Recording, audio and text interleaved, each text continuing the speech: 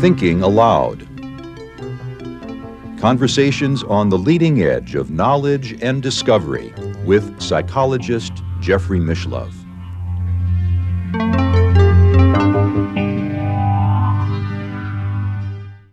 Hello and welcome. I'm Jeffrey Mishlove. This is the fourth in a series of interviews I conducted with Barry Taff, Dr. Barry Taff, whom I first met in the 1970s when he was a graduate student assistant in the parapsychology laboratory of Dr. Thelma Moss at the Neuropsychiatric Institute at UCLA. Barry has his doctoral degree in psychophysiology with a minor in biomedical engineering. And if you've seen the three previous interviews, you know we've talked about a lot of unusual phenomena: poltergeist activity, remote viewing, clairvoyance, and even UFO contacts. This program is going to focus on an assortment of highly strange phenomenon that Barry has personally experienced. I'm talking about apports, disembodied entities, and bilocation. I personally think these phenomena are extremely important because I've experienced some of them myself, as have other guests on the New Thinking Aloud channel. And the unusual thing is that the stranger the phenomenon, the more likely it is for average witnesses and people who hear about these things to put up a resistance and simply say, it's unbelievable, I don't believe it, it's impossible. But these things do in fact happen, and they are important clues as to the nature of reality. And now I'll switch over to the interviews conducted at Barry's home in Palm Desert, California.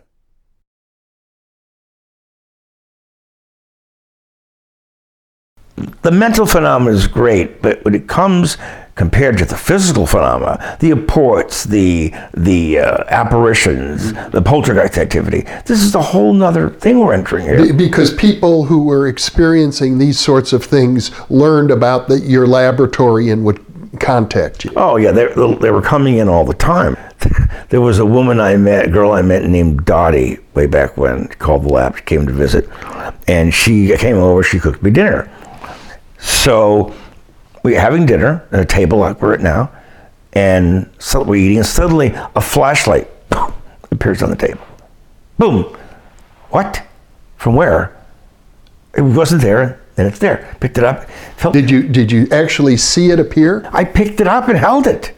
No, but I mean the moment when it appeared. Just, like, it's not a mention. Okay, it's there. Boom. It didn't like drop from the ceiling. It was just there. Okay. And she freaked out. She said, what happened? I don't know. But where did it come from? I don't know. She goes, don't touch it. I go, it's a flashlight. I picked it up, had scratches in the lens, batteries didn't work. I think it worked. And but why are you touching it? It's a flashlight. So she freaked out. She said, well, at least I brought a light into your life. Another time, my friend and I are in the kitchen, and we're in the living room watching TV. I just got a new television, and we hear a clang, like a metal clang, and we jump up and look around. Oh, there's this is odd. My friend, what's this? It's a metal ring with 4 legs, opening in the middle. It's to cook if you're camping out. You put I don't even know what it's called. I've never owned anything like that. He said, you own it now. Here it is. What? We're watching TV months later. A red ball. I don't own a red ball. No, blue ball. Excuse me. Blue ball. Oh, wait, what? It's not mine. I was out of town once. He stayed over because I had some items that were really expensive. I didn't want to be left alone in my place. And he was there with a friend of his, this girl, and he put some earbuds she put down, plays them. They're gone. She couldn't find them. So I come back, they're gone. I'm walking on the bedroom once, boom, they hit me in the back. They were thrown at me. Apports. Yeah. I told you 3 large bottles of medication disappeared out of my closet in a padded mailer. A pair of shoes disappeared. A suit disappeared. why has this happened to me now? This is what I would expect when I was young. And the last case I investigated was 10 years ago. And it was great. Looked like a poltergeist case. All our batteries died simultaneously there. 12 different batteries, all fresh, all died at once. She showed us some of the pictures, more UFO related, anything else. She said, tell me, dude, what about seeing when you're out camping and you lose several hours of time with light, huh? That's where it started with her. And lights, and got so bad her son, but we were walking, Jack working with me, Jack Rourke, myself, Barry Conrad. We were out this case in Pasadena, and it was amazing. We're walking, we turned, because we heard a sound, turned back, and suddenly there was a bunch of objects in front of us that weren't there before. It'd be like you're sitting here at the table, and suddenly, boom, there's no table, and your arms go over to the ground. Just like that. Yeah. And the woman was freaked out by this, and she went to her church. They said, it's all demonic, it's all demonic. They, oh, please. The minute that word comes up, I walk away, because it's a dead end. You don't learn anything from that.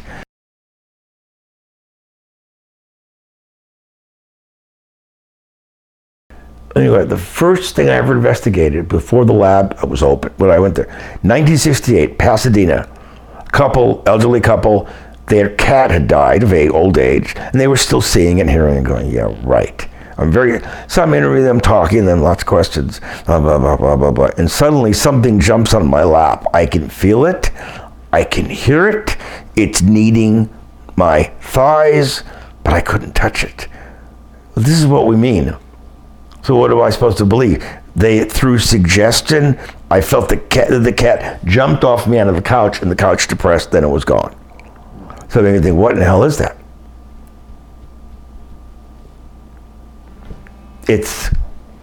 But as we now know, the old saying that says, if the tree falls in a forest and there's no one there to hear it, does it make a sound? I don't think it doesn't. The neighbor, a man named Dexter Gray, who lived just to the east, a big house like the one we were looking at.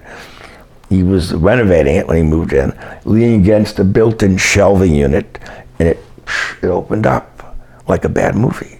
Goes down the steps, discover, oh, there's a tunnel running under the hill, connecting the homes from Prohibition era. Oh. And he's exploring it, first alone, then with a neighbor and a friend, and they find a headstone in a grave. The name is Regina, 1922. Huh? Somebody was buried there? The house, we were last up there in 2008, and now we had instruments. Let's start with the best to work backwards. We're about to leave after there a couple hours, and so I had a big Pelican case. I took my instruments in, and it was very perfect. We got there. I go to pick it up to put the instruments back in, and on the bottom of the case is carved a backwards R, a lazy R. Wait, the name of the woman down below is Regina. If in order to carve into the case, you would have needed a chisel and a hammer to start it. It was deeply carved. Well, who did it? And when? So it certainly is suggestive of the possibility of a discarnate agent. Yeah. Would it be interesting? Would it be interesting? Would be if people had seen an apparition there, and they have way back when. If we had a picture of this woman, Regina, and the people saw apparitions, and then you have them describe it, maybe a sketch artist from the police draw it up, basically. You compare that to the photograph of Regina, that would be really interesting. Then what are they seeing? But I presume you don't even know who Regina actually was. No, there's no last name, just Regina. Yeah. So I assume... And not even a body, just a tombstone is... Yeah, well, there was a grave down there, but there was a grave site. But it wasn't exhumed. Anyway, No, it's not been exhumed. There have been so many earthquakes since then, and the river's gotten worse. I suspect that a lot of it might have been washed away. It's now, one case that almost killed me was in 1970. It was in Inglewood. It was a nice neighborhood back then. And long story short, the people that owned the house had died, and it wasn't publicized here. I forgot they died together. Husband and wife named Dampu and Refugio. They were Filipino. And the son was a police officer, the grandson or something like that. And the neighbors were reporting seeing them do their chores, even though they were dead, but they didn't know they were dead. The neighbors didn't know this couple had died, and they saw them mowing the lawn, taking the garbage out, but they'd been dead for weeks. So the son brought us in, and we're there, and we saw something, a bag or something, like a doctor's bag, jump up and zip across the room. Little thing, this was before I met Carrie Gaynor. I was there by myself, and a few people helped me. And at one point, we were trying to make something happen by a bunch of us sitting there, like holding hands, like the old seance stuff. And not much was going on. It was very quiet. We had to have a light source because there was no water or power in the house. And there was about 9 or 10 of us that were there. And we stopped because it got boring, nothing was happening. We could walk around the house. There was still furnishing there, covered in dust except for one display case was kept clean for some reason. So walking around, and I made some comments during the seance that, what if this is all make-believe? What if this isn't real? What if this is like a store, the fish that got away sort of thing? So suddenly there's a man standing there, 5'10", 5'11", stocky, gray hair, wearing a plaid shirt and a pair of khakis, and he jumps me. And he starts trying to swim. He picks me up and he throws me in the bathtub. And he starts ripping apart my shirt. He tried to kill me. So other people there, the guys started beating him. And he fell off me to the floor. And my neck was red and my shirt and jacket were torn. And we see this image of an elderly man go away. Well, what's left on the floor was the grandson who brought us to the house. Now, he was badly injured because what we were hitting hit him. And so we told him what happened. We didn't know who these people were.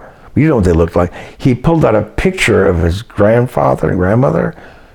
What we saw was the grandfather. So when you say we, there were multiple witnesses. Yeah, it wasn't just me.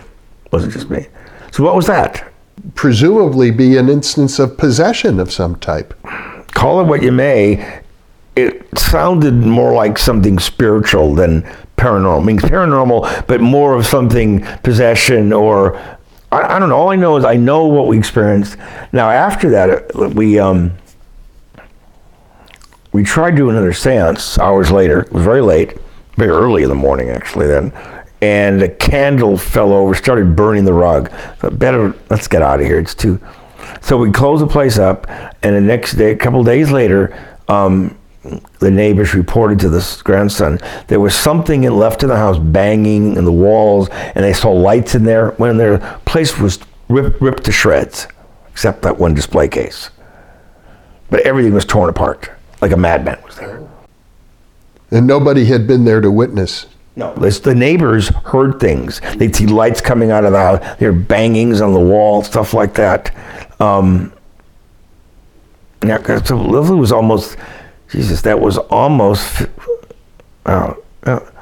50 years ago, almost 50 years ago.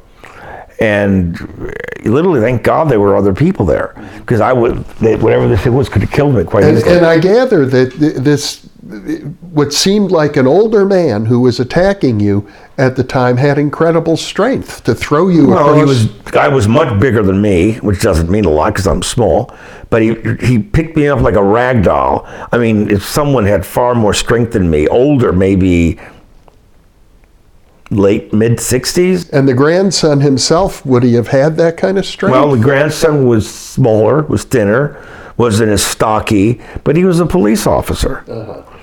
But he was, I mean, you wouldn't look at him and see like some thin, measly guy. But no, it looked nothing at all like the grandfather, at all. So now this is interesting. The men who came to help me beat the elderly man off me. The women who did not come to help me, they saw the grandson attack me. So there were multiple witnesses. Yeah, of each side. Who were seeing different things. Yes. Exactly. Now, since then, white families have lived in the house, Asian families lived in the house, black families lived in the house, and Hispanic family. And all of them, we haven't heard from them in quite some time, all of them seem to be plagued by the same types of phenomena. Banging noises, lights, things moving around. And now you said the neighbors saw the elderly Filipino couple taking out the garbage. And did that continue? No. Now, as far as what's there now, I have no idea. God only knows. Well, the bottom line seems to be that although these phenomena are suggestive of apparitions, possession, poltergeist agents, if you look carefully, they defy any explanation. Now, this is interesting. My parents passed away in 2009 and 10. The reason I'm saying this is not because they passed away, because following that, a lot of weird things started happening to me that had never happened before. Before that, I was over their place one night, and we're talking in the living room, and suddenly I hear a bang. Go in the kitchen, and there were some quartz or very thick glass coffee cups. I've never used them, but they're... And apparently something had struck one of them with such force that it turned the glass to silicone. It wasn't crack. It wasn't like edges. It was like particleized. Where did that come from? Like almost a powder? Yeah, very powdery. Yeah. And glistening. If you put light, it would glisten. And then after my parents passed, my mom in 2009, my father in 2010. So I was in my kitchen one night, and I feel someone coming up behind me, and I hear, my dad had phlegm all the time. And I turn around, nothing was there.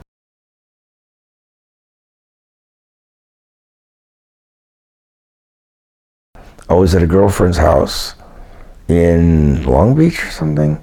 And they didn't have convenience stores everywhere like they do now. And all she had to drink was water. I was dying for something more than water. And went to sleep. Come home the next day.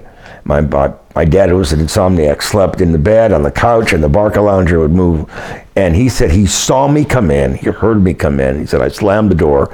He said, I went, drank from the pitcher tea, and I left, slammed the door again. My mother heard me slam the door twice in bed.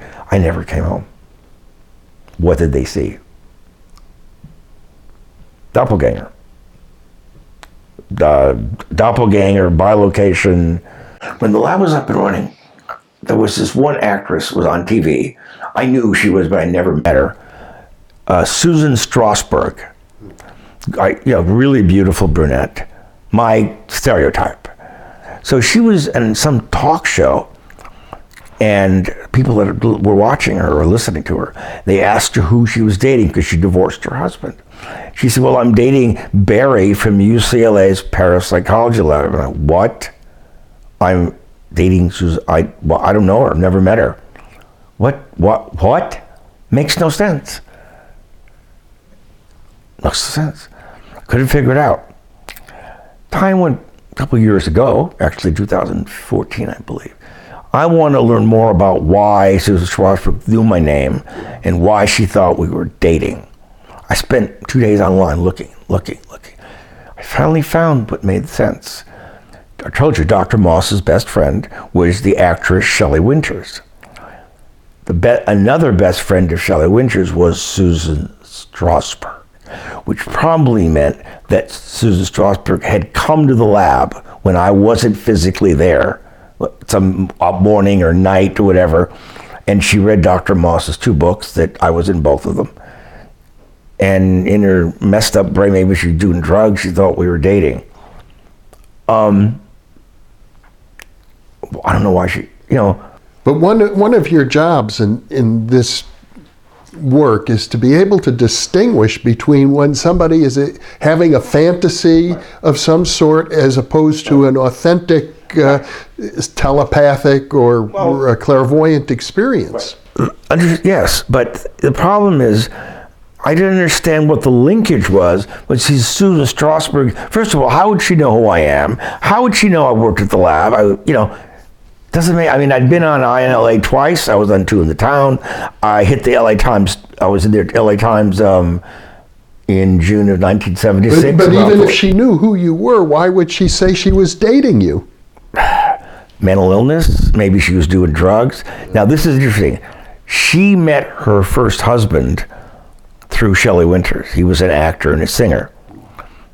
So I don't know how well they knew each other, but they knew each other. Then, about 8 years ago, I'm in a Xerox place in West Los Angeles to copy some scripts or business plans. So I'm there, and this really tall guy, about 6'3", "Hey, Barry, how you doing?" I go, "Hello, remember me?" I go, "Nope." Told him his name. I go, and he said, "I used to date my sister." "Who? Who's your sister?" And he said, he told me her name. I can't tell you her name because she's still alive. Mm-hmm. I said, never met. Which I used to date her. "Nope." He said, "I remember you had a silver Corvette with big black side pipes and diesel glass backs, and it shook the ground like thunder." "Yeah, but I never met your sister, nor did I date her." I'm sorry. You have a double. Well, no, it gets weirder than that. A couple weeks later, I'm at Arts Deli in Sherman Oaks having lunch with a friend, and he's sitting across from me as you're doing now. He says, "There's a girl who keeps staring at you." Turn around. I see this girl in question. I go, "Oh, you know her?" "No." "You met her?" "No." Not going to approach a stranger, especially an actress, and tell her how you're doing. I don't do that. Weeks later, I'm back at the same Xerox shop. There's the brother of this actor. He says, "Oh, my sister was really pissed because you didn't come over and say hello to her." "I don't know your sister. I've never met her." I said, "Okay, how did I meet your sister?" Go, "Through Susan." "Who?" "Susan Strasberg." That's it. I got up and left. I can't make any sense out of it. It's the strangeness of it all. It makes you think that you're intersecting an alternative universe or something. One of my colleagues thinks there's like a doppelganger with me from a different reality, and they're popping in. I don't remember what they're doing, and they don't remember what I'm doing. But the whole point of this, it's the mental phenomenon is great, but when it comes compared to the physical phenomena, the apports, the apparitions, the poltergeist activity, this is a whole nother thing we're entering here. Because people who were experiencing these sorts of things learned about your laboratory and would contact you. Oh yeah, they were coming in all the time. 1973, Carol. We were together and we met, but she was dating a married man, didn't want to divorce his wife, so our getting together, there was a long period of waiting. So one night I'm going to sleep, this is 1973, on my left side, and suddenly my covers go up and a body rolls into me. It's female, long hair, I smell perfume. I see an arm come rolling over me. I go, "What?" Nothing. The phone rings, it's Carol. I just the weirdest dream that I was cuddling with you and you moved and scared me and I woke up back in my own bed. Well, part of you got here. That's what she told you. That's what I experienced. Now, I used to date William Shatner's niece, a girl named Sharna, beautiful girl, long time ago. And so we were friends. It didn't really go anywhere because she was a little scared of me. So one night, I wake up, something wakes me up, and I see Sharna to the left of my bed, and we never even slept together. She puts her hand over my head, she goes, "It's only me, Barry, it's only me." I went, what? And then she's gone. Well, I was awake.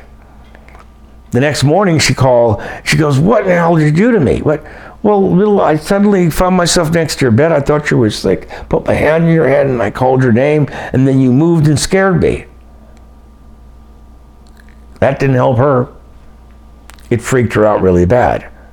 Okay. She called you? Here's what, let's back up with Shauna. I had met her at a party in Brentwood.